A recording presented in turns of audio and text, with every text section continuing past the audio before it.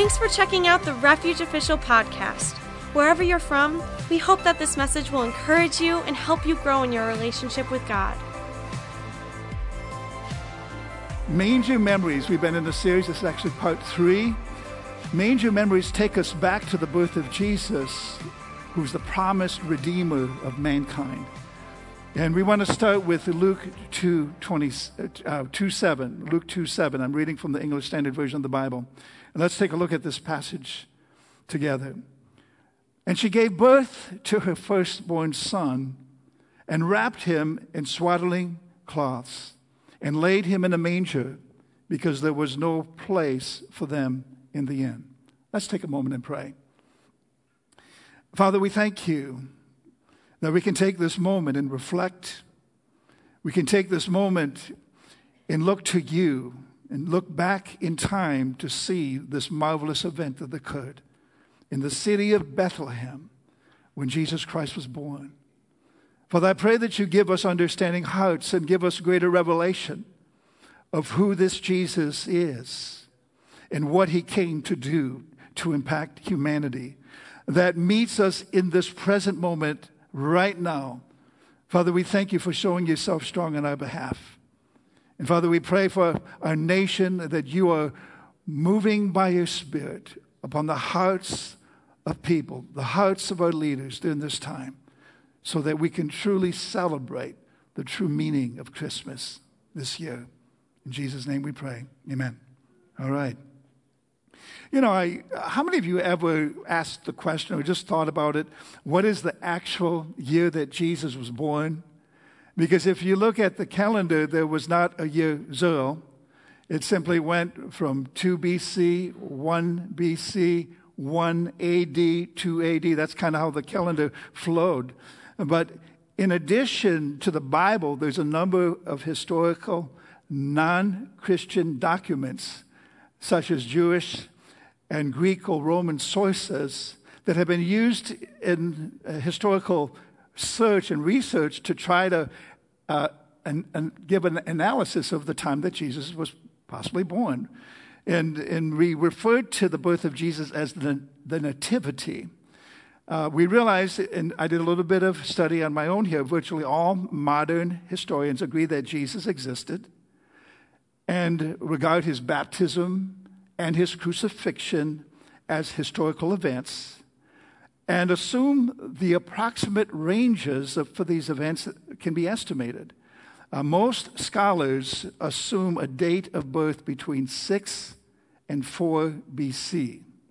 Now, to estimate the date of birth of Jesus, of the birth of Jesus, is actually based on the accounts of his birth that we see from the Gospels in reference to King Herod's reign.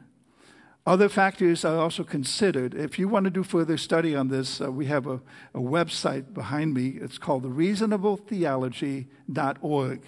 And there's a section there, the year Jesus actually was born. And so you'll love it, okay? So you can do that on your own. Not right now. Don't look that up now, but later, okay? Now, we realize that the story of redemption began long before the night in the city of Bethlehem when Jesus was actually born. It started back in the Garden of Eden, right after the fall of man. And I want to direct you to Genesis chapter 3, verse 15. And we see here, this is the first messianic promise that a Messiah would come to redeem humanity. And this was right after Eve acknowledged the fact that she was deceived.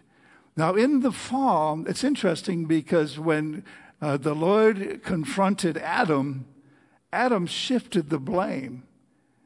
He said, when God asked him, why did you partake of the fruit that I forbid you to partake of from the tree of the knowledge of good and evil? And Adam's response was, and you can read this in Genesis chapter 3, he said, God, it's this woman that you gave me.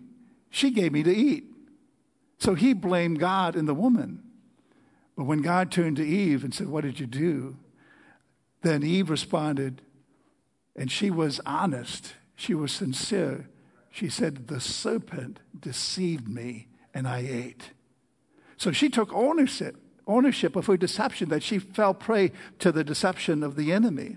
And so then God's response to her in verse 15, we read in Genesis 3, I will put enmity, and God is speaking now at this point to the serpent, which is Satan or Lucifer. I will put enmity between you and the woman, and between your offspring and her offspring. He shall bruise your head, and you shall bruise his heel. And so this is in reference to what occurred on the cross, which was a lot of time later in this historical narrative. Now, in part 1 of this series, my lovely wife, Pastor Deb, talked about Mary's obedience and her willingness to accept her calling to give birth to Jesus, the promised Messiah. See, her virgin birth was a scandal in her day. The fact that she was pregnant and didn't know a man, that was like probably highly skeptical and doubted, and certainly a scandal.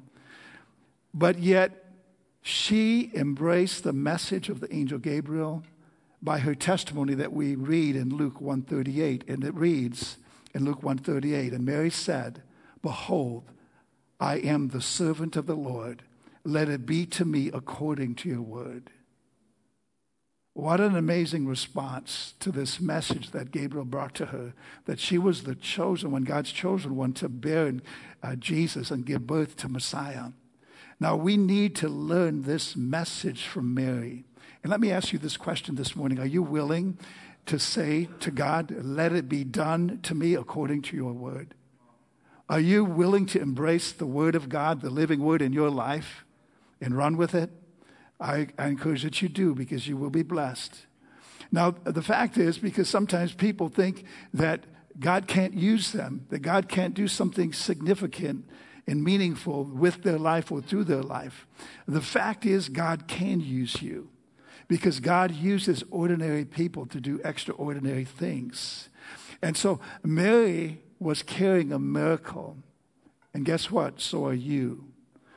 And if you are a believer, according to Colossians 1:27, Christ is in you. He has taken up residence in you, so he is in you. You are carrying Messiah within. And he wants to live out of your life because he's taken residence in us. Did you know that you're the temple of the living God?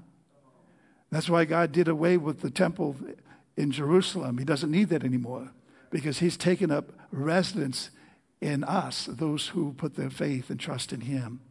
And so what miracle are you carrying? Well, it's significant when you understand that Christ is in you. Are you willing to birth Jesus to your world? Are you willing to defy logic to step into your obedience or to obedience? And that was kind of the recap of my wife's message. She did a wonderful job. Then last week, in part 2 of this series, John Titus brought the message about Joseph and his responsibility in this scenario. And his role was significant because he became the adoptive father of Jesus. And I tell you, what a responsibility, and what a man of integrity that was able to take on that responsibility.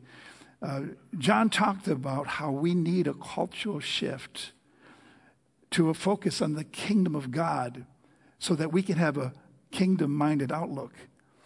So often we are focused on the things of this natural, but God wants to give you a new outlook. He wants you to see things from his vantage point. You see, my vantage point right now is different than yours because I'm in a different place. God wants you to be in a place where you can have his vantage point. The Bible says we've been raised up together with Christ and seated with him in heavenly places. What a vantage point is that? God wants you to see things from a whole new perspective. Don't limit yourself by what life has around you in this natural realm. God wants you to have insight, revelation, understanding from his perspective. See, don't shortchange yourself and limit yourself in low-level living. God has invited us, and I'm getting ahead of myself, but we'll keep going here. Something that John Titus said last week that was so wonderful. And by the way, he's ministering in Chicago this morning, so we just pray God's blessing upon him as he shows the word. It is Mary who was carrying the dream, but it was Joseph who was carrying the journey, and the journey involved sacrifice. He showed how the church is a place where you conceive God's dream to birth God's greatness in you. And as I look upon this auditorium and those of you that are viewing us online, there is greatness inside of you that is yet to be discovered. And I believe that God is wanting to reveal his greatness. He wants to reveal his dream to you. So the church is a place where we unlearn the identity that the world is trying to impose upon us and force on us, and we embrace the identity that God is speaking over us. God wants to put his dream in your heart. He really does. And I believe that dream is a dream of revival, a dream that will impact this world. As bad as things may appear, it doesn't have to stay that way. I believe that God wants to move in this time. 2021 is going to be a year of revival. We're going to see an outpouring of God's Spirit like never before. And I'm just preparing my heart for it. As we begin 21 days of prayer, let that be a time of you really searching and seeking the heart of God for what he has for you individually and what he has for us corporately as a body.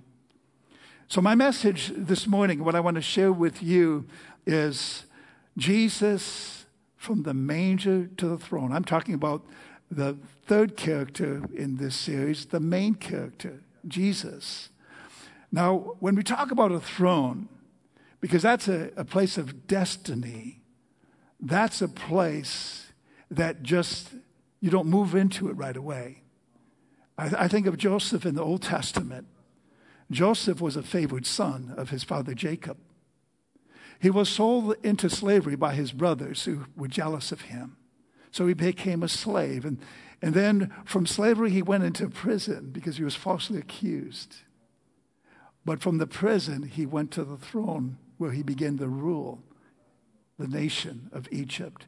And so there's a journey, there's a process to get from one place to the other. And Jesus started in a manger in Bethlehem, but he was destined for the throne. Now, a throne is a place or a seat of authority and ruling power. It's a place of honor. It's a place of influence. It's a place of dominion.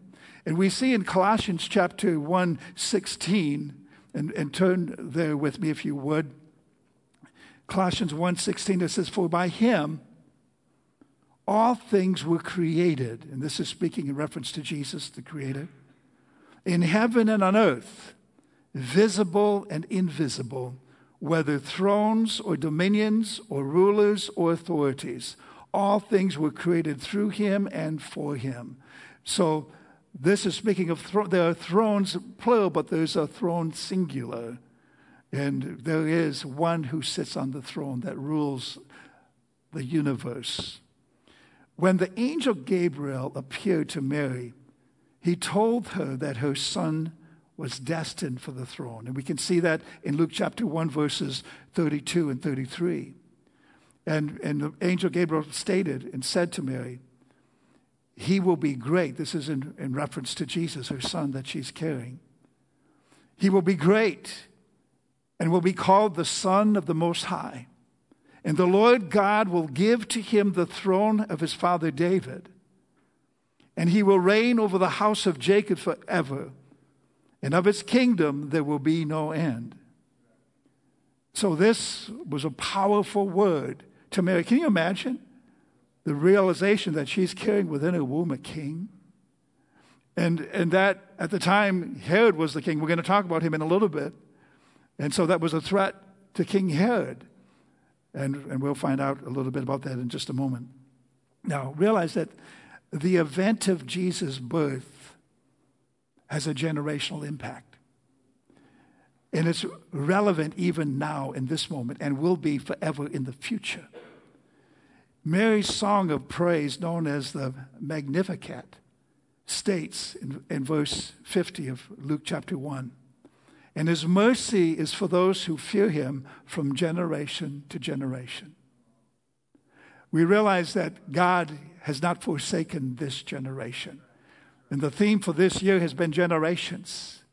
and what God is wanting to do to impact this generation. We are not a forgotten generation. Now let's look, if you have your Bibles, turn to Matthew chapter 2, because we're going to take up this narrative of King Herod and this interesting character, but also see how this plays out with this story as we talk about manger memories. And what I want to ask this question, where is he that is born King of the Jews? See, this was the battle of the kings. In Matthew chapter 2, verse 1, starting at verse 1, let's read this. And now after Jesus was born in Bethlehem of Judea in the days of Herod the king, behold, wise men from the east came to Jerusalem. Now, let me just say this because we have kind of traditional thinking when it comes to the Christmas story. The Bible says they were wise men. They could have been kings, but the Bible states that they were wise men. So, and they were the Magi. Actually, historically, they were the Magi. And the Magi would travel in caravans of up to 70 people. So it wasn't just 3 dudes on camels, okay? I mean, this was a caravan. So when they came into the city, it got the attention of the community. It got the attention of King Herod. Because these guys, okay, what's coming down? What's going on here? Okay? And this was a question they asked in verse 2. Where is he who has been born King of the Jews? For we saw his star when it rose and have come to worship him. And I need to stop right there. Did you know that this is the second time we're entering a season where those planets are aligning for the same similar star that was seen back then? It's upon us now. And my wife just informed me just a little bit ago that we're going to have the greatest meteor shower of the year coming up tomorrow, right? So you guys, sky gazers out there, hopefully there'll be a clear night and you might see some interesting things up there. I keep getting sidetracked here, okay.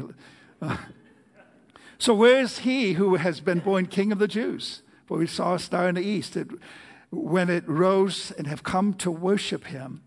When Herod the king heard this, he was troubled, and all Jerusalem with him. Okay, this caused quite the conspiracy in the community. Because, what's going on? There's another king? All right? See, an earthly kingdom was threatened, and it had to do with who will ultimately sit on the throne of Israel. And Matthew, going on in chapter 2, verse 4, and assembling all the chief priests and scribes of the people, he inquired of them when the Christ was to be born. They told him, in Bethlehem of Judea, for so it was written by the prophet, and you, O Bethlehem, in the land of Judah, are by no means least among the rulers of Judah. For from you shall come a ruler who will shepherd my people Israel. Now notice verse 7. Then Herod summoned the wise men secretly. He had a private meeting with them and ascertained from them what time the star had appeared. And he sent them to Bethlehem, saying, go and search diligently for the child. And when you have found him, bring word to me so that I too may come and worship him. He was lying, right? He wasn't going to come and worship him. Verse 9, after listening to the king, they went on their way. And behold, the star that they had seen when it rose went before them until it came to rest over the place where the child was. When they saw the star, they rejoiced exceedingly with great joy. And going into the house. Oh, house? What about the stable? House? Okay. Some more tradition that we have to dismantle here. Notice the scripture says child. And if you look at the Greek, it's more of a toddler. It's not an infant. And they went to the house where he was. See, from the first appearing of the star, they had a little bit of time to travel and plan their trip. And Jesus was probably 2 years old by this time. Okay? As you see this all play out. Because why would Herod have all children 2 years and under executed the boys? So let's read on. And going into the house, they saw the child with Mary, his mother, and they fell down and worshipped him. Then opening their treasures, they offered him gifts, gold and frankincense and myrrh. And being warned in the dream not to return to Herod, they departed to their own country by another way. Now, it doesn't say there were 3 kings, but there were 3 gifts. And I think that's where we get the idea of 3 wise men or 3 kings, because there were 3 gifts. But we have no indication through Scripture how many wise men actually showed up to Jesus' house. Okay? You with me? Verse 13, and when they had departed, behold, an angel of the Lord appeared to Joseph in a dream and said, Rise, take the child and his mother and flee to Egypt and remain there until I tell you. For Herod is about to search for the child to destroy him. Wow. Isn't it wonderful to have that kind of connection with God, that kind of insight, that kind of warning? And God gave that to Joseph as the adoptive father of Jesus to protect him. That was his responsibility, to take action. He could not ignore that dream. He had to act upon it. And he took, verse 14, he arose and took the child and his mother by night and departed to Egypt and remained there until the death of Herod. This was to fulfill what the Lord had spoken by the prophet, Out of Egypt I called my son.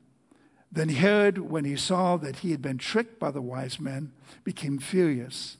And he sent and killed all the male children in Bethlehem and in all that region who were 2 years old and under, according to the time that he had ascertained from the wise men.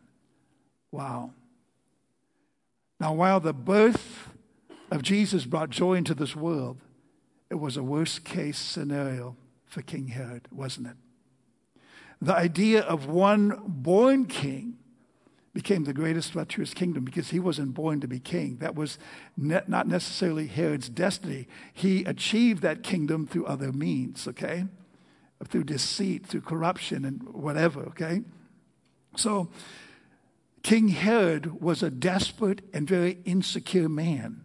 He was so desperate to maintain his throne that he murdered anyone who deemed to be a threat, even his own family. He had multiple wives, of course. He had one of them murdered, killed. He had 3 of his own children killed, put to death.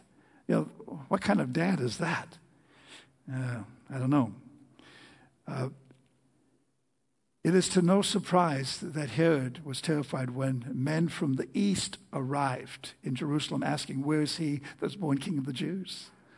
Herod perceived this as a threat and plotted to kill Jesus. The birth of Jesus was a complete threat to a wicked king. His real goal was to destroy the Christ child, the Messiah, the Redeemer of the world. And so he was motivated by the enemy to try to disrupt God's redemption plan. But Jesus was destined for the throne. In Revelation 19:6, and I'm sharing a lot of scripture because I want you to see this very clearly from the Word of God. Revelation 19:6 says, Then I heard what seemed to be the voice of a great multitude. Now this is fast forward to the future, okay? Like the roar of many waters and like the sound of mighty peals of thunder, crying out, Hallelujah, for the Lord God the Almighty reigns. Praise God. Now this is a declaration. We can declare this right now because he rules and reigns. And Jesus was destined for the throne to rule and reign as the King of Kings and the Lord of Lords. Revelation 19:6. On his robe and on his thigh he had a name written, King of Kings and Lord of Lords. What a contrast from a harmless baby born in the manger. And let me just tell you this. The world can celebrate Christmas because it's about an innocent baby being born. And everybody loves newborn babies. You know, we have a grandson who's now about 3 weeks old. His name is Beck. And Michaela sent a picture this morning of him in his little Christmas elf outfit. He's cute as can be. We should have put it up on the slide. But anyway, we can get excited about an innocent baby being born. But people have a harder time when you're dealing with a resurrected Lord and King who's seated on the throne. And so, the world has to deal with that and reconcile that. Now, we see when he returns in Matthew 25, verse 31, when the Son of Man comes in his glory and all the angels with him, then he will sit on his glorious throne. He's going to sit on his glorious throne. He's going to take his place to rule and reign over this earth. And realize, if you really understand the Bible and look at Revelation, the future place of our dwelling is going to be on a restored earth. I'm trying to think of the right word. He's going to rejuvenate this earth. Everything is going to be burned up, then he's going to restore, recreate this earth, which will be our future dwelling place. Yeah, just read it. It's all in Revelation, okay? Revelation, see, heaven, this is another rabbit trail. Heaven is just a temporary place. Why do you think Jesus taught us to pray, thy kingdom come, thy will be done on earth as is in heaven?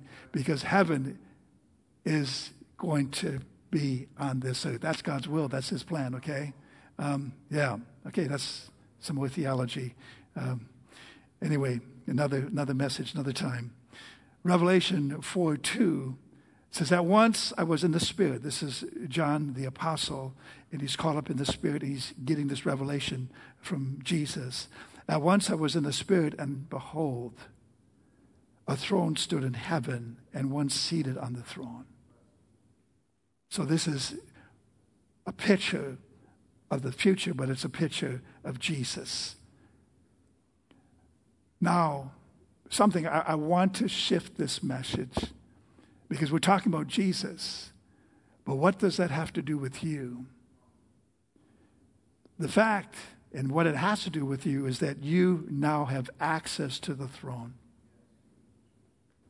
You have access to approach the throne of God, where Jesus is seated, okay? And we must understand this truth and this privilege as believers. And sad to say, not every Christian understands this truth. Let me talk about access for a moment. Did you know that you have access to the Father? You have access into God's presence. Access is the ability, the right, or permission to approach, to enter, to speak with, or to use something. It is admittance. It is approach. It is to pass to from a place to approach or communicate with a person.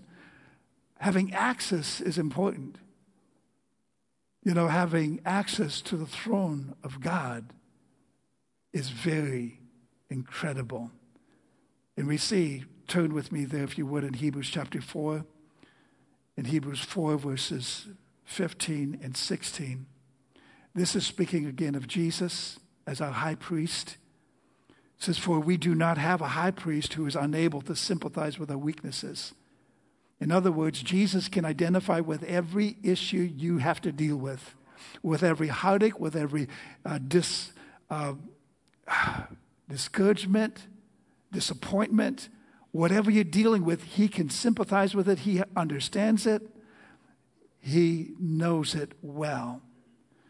He can sympathize with our weaknesses.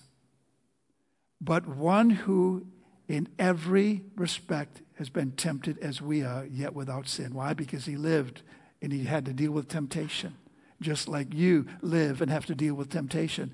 Jesus lived with temptation and conquered it for you and for me. But notice verse 16, because this is so significant.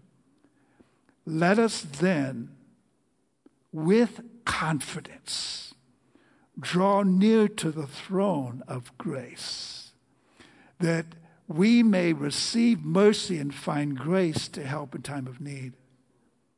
People, God has given you and me access to the throne, to the place where he rules and reigns. And it's interesting, in this passage, it identifies it as a throne of grace. So many people think of a throne as a place of judgment. It is. But God always extends grace before he reveals his judgment. Because if we don't receive his grace, we will face his judgment. But we have an invitation to approach the throne of grace. We need to take God up on this.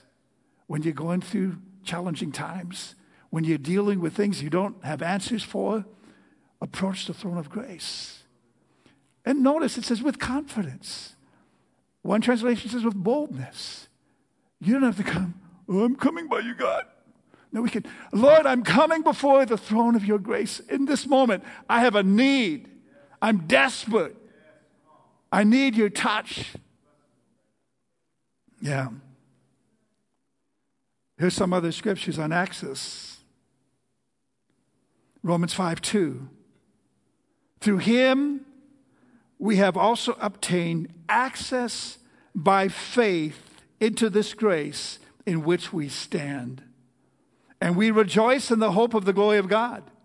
Now, what is this thing called grace in which we stand? Well, grace is simply, some people see it as just God's favor, how we overlook things in our life. But grace is much more than just favor. Grace is his enabling power.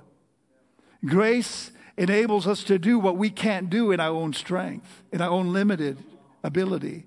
Grace empowers you to live a life for God. Grace empowers you to walk out your journey to fulfill the destiny that he's determined for your life. Okay? Another scripture on access. Ephesians 2, verses 18 and 19. For through him we both have access in one spirit to the Father. Wow. See, under the old covenant, if you got too close to God because of the sin nature and all that, you were toast. In the tabernacle that was set up in the wilderness, only the high priest once a year could go in there. And after he confessed all of his sins, after he did all the ceremony stuff, he could go there to offer the blood for the sacrifice. But Jesus did that for us. And now we're clothed with his righteousness so that we can approach him at any time. We have access to the Father. Verse 19, so that you are no longer strangers and aliens, but you are fellow citizens with the saints and members of the household of God. Some people think you have to die before you become a saint, and you have to have all this protocol about you before you're named a saint. But according to this passage, you become a saint when you're in Christ Jesus, right? That's pretty amazing. We're fellow citizens with the saints and members of the household of God. We're hanging out with all these wonderful people, right? Ephesians 3:12, another verse on access. Ephesians 3:12 says, in whom we have boldness and access with confidence through our faith in him. So we need to exercise our access and come into his presence. Now in Christ Jesus, we are destined to rule and reign with him. See, it's interesting to know that what Jesus receives and obtains, he shares with us. He doesn't do it for himself. He does it for us. Everything he did was for you.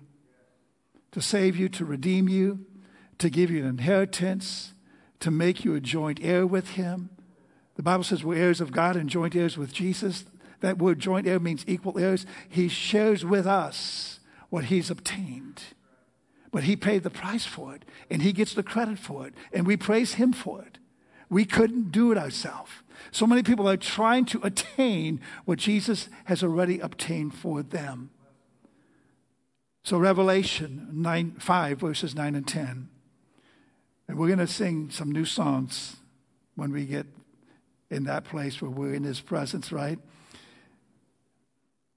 Revelation 5:9 says, and they sang a new song saying, you are worthy to take the scroll and to open its seals, for you were slain, and you have redeemed us to God by your blood out of every tribe and tongue and people and nation.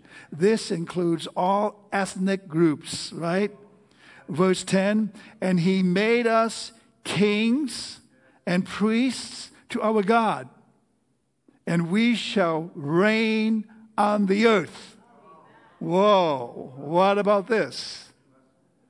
Did you know even the word church is an interesting word? The church is ecclesia, which means the called out ones. But the church in Roman times represented the emperor's cabinet. Those that ruled the empire of Rome with the empire, with Caesar. That was the church. So when Jesus told his disciples, I will build my church and the gates of hell shall not prevail against it, he was simply saying, I'm going to put my cabinet together that's going to rule with me in the kingdom, okay? Now, it's interesting because if Jesus is the King of Kings and the Lord of Lords, who is he the King of Kings and Lord of Lords over? So in other words, he's the King of Kings, big K, small k, big L, little l. See, we're the kings that subject ourselves to him, but we rule and reign with him. A couple of the scriptures, we're going to bring this to close. Romans 5:17. For if, because of one man's trespass, that's Adam, death reigned through that one man, much more will those who receive the abundance of grace and the free gift of righteousness reign in life through the one man, Jesus Christ. Now, so that's something you can take hold of now. We can reign in life through Jesus Christ. You don't have to have circumstances reigning over you. You don't have to have sickness and disease reign over you. You don't have to have fear reign over you. You don't have to have doubt and confusion reign over you. You can reign in life through Jesus Christ. Those things don't have to control and dominate your life anymore. Fear is defeated in my life. I will not let fear dominate or rule me. Okay? I could say a whole lot of other things and make a list. Make your list. What do you need to reign over right now? What addiction do you need to reign over right now? Name it and claim your freedom in Christ Jesus. Small the great. Think of the baby Jesus, just a small little baby. God wants to bring you from small to great. The journey is one of humility. Job 8:7 says, and though your beginning was small, your later days will be very great. I want to speak that word over you because there's greatness in you. God has called you to greatness. He's called you to greatness.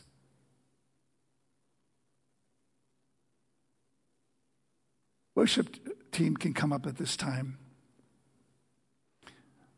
And as they come up, I want to ask you the question, how did the people respond to the birth of Jesus in his day? Well, we're somewhat familiar with that narrative, right?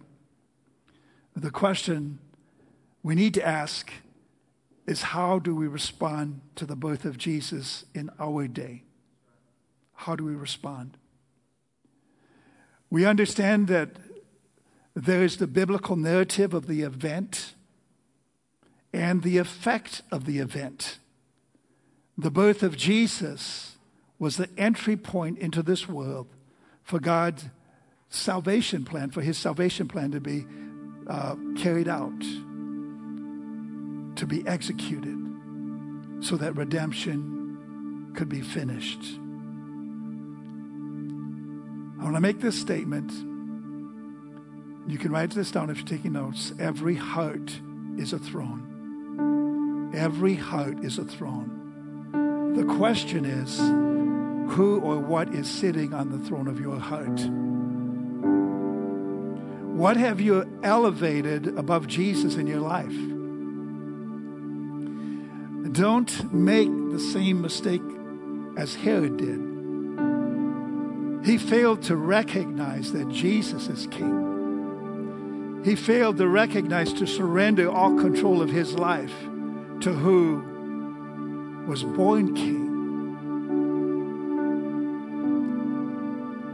Are you willing to give Jesus complete control of your life? I call that a Garden of Gethsemane encounter, where we come to that place as Jesus did, and he said, not my will, but thy will be done. A place of full and complete surrender to the will of God.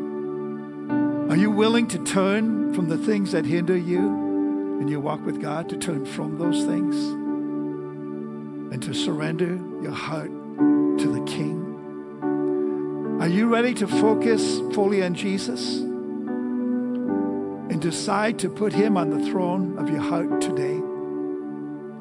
Now I'm speaking to believers. Maybe there's some people that have not yet put their faith in Jesus. Those that are listening online, maybe you've not put your faith in Jesus. But whether you have or have not, the question I'm asking you, is Jesus able to rule on the throne of your heart? Have you given him permission? Have you yielded your life to him and allowed him to have that rightful place? Maybe you're still sitting there, but it's time for you to move aside and let Jesus take that place.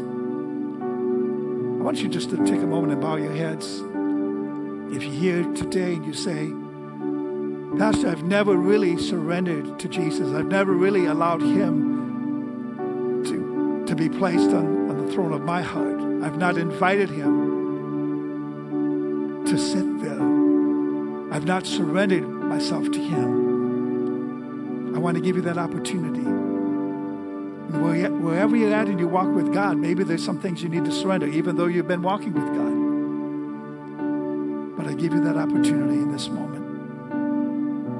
You might say, Pastor, would you pray for me? I know that I've not lived for God, but I'm determined now to surrender my life to him and to make him king. Lift your hand if that's you. You're inviting him to be on the throne of your heart. Okay. Thank you. You can put your hands down. If you would, everyone can pray this prayer together with me. And I call this believer's prayer. As we surrender and submit ourselves to him and make Jesus the Lord of our life. Pray after me. Heavenly Father, I come to you today. I acknowledge that I'm a sinner in need of a Savior. You were born into this world as a king. And now you are on the throne, ruling and reigning. But now I invite you to rule and reign in my heart. Lord Jesus, I believe you died for me. I invite you into my heart to be the Lord of my life. I believe you rose from the dead to give me life. Forgive me of my sins. I repent and I turn my life to you. Make my life what you want it to be. I surrender now in Jesus' name. Amen. Now, Father, I pray for everyone in this auditorium and those that are tuned in online, that you would reveal yourself, that you would show us, Father, that we have access into your presence. For once we have surrendered our life to you, you said we're made brand new. We become new creatures in Christ. Old things pass away. All things become new. Thank you for your new life. Thank you, Father, for having given us an opportunity to be connected to you, to come into your presence, to have a relationship with you. In Jesus' name, amen. We want to worship God in the song together. We're going to have the prayer team come up in just a little bit as we close the service. But realize that God has so much more for you. Don't limit him. Don't limit him. Don't limit him. Allow him to rule your life. See, he won't assume leadership on your throne, the throne of your heart. You have to welcome him and invite him to do that because he's given you a free will. You need to surrender to him completely and fully. And I can promise you that things are going to change in your life. And the seeds of greatness and the destiny that he's called you to will be fulfilled. Thank you. God bless you. Let's stand together. At Refuge, we believe all people matter to God. Thank you so much for listening. If you would like to connect further with Refuge, feel free to go online to wearerefuge.net or on social media at We Are Refuge.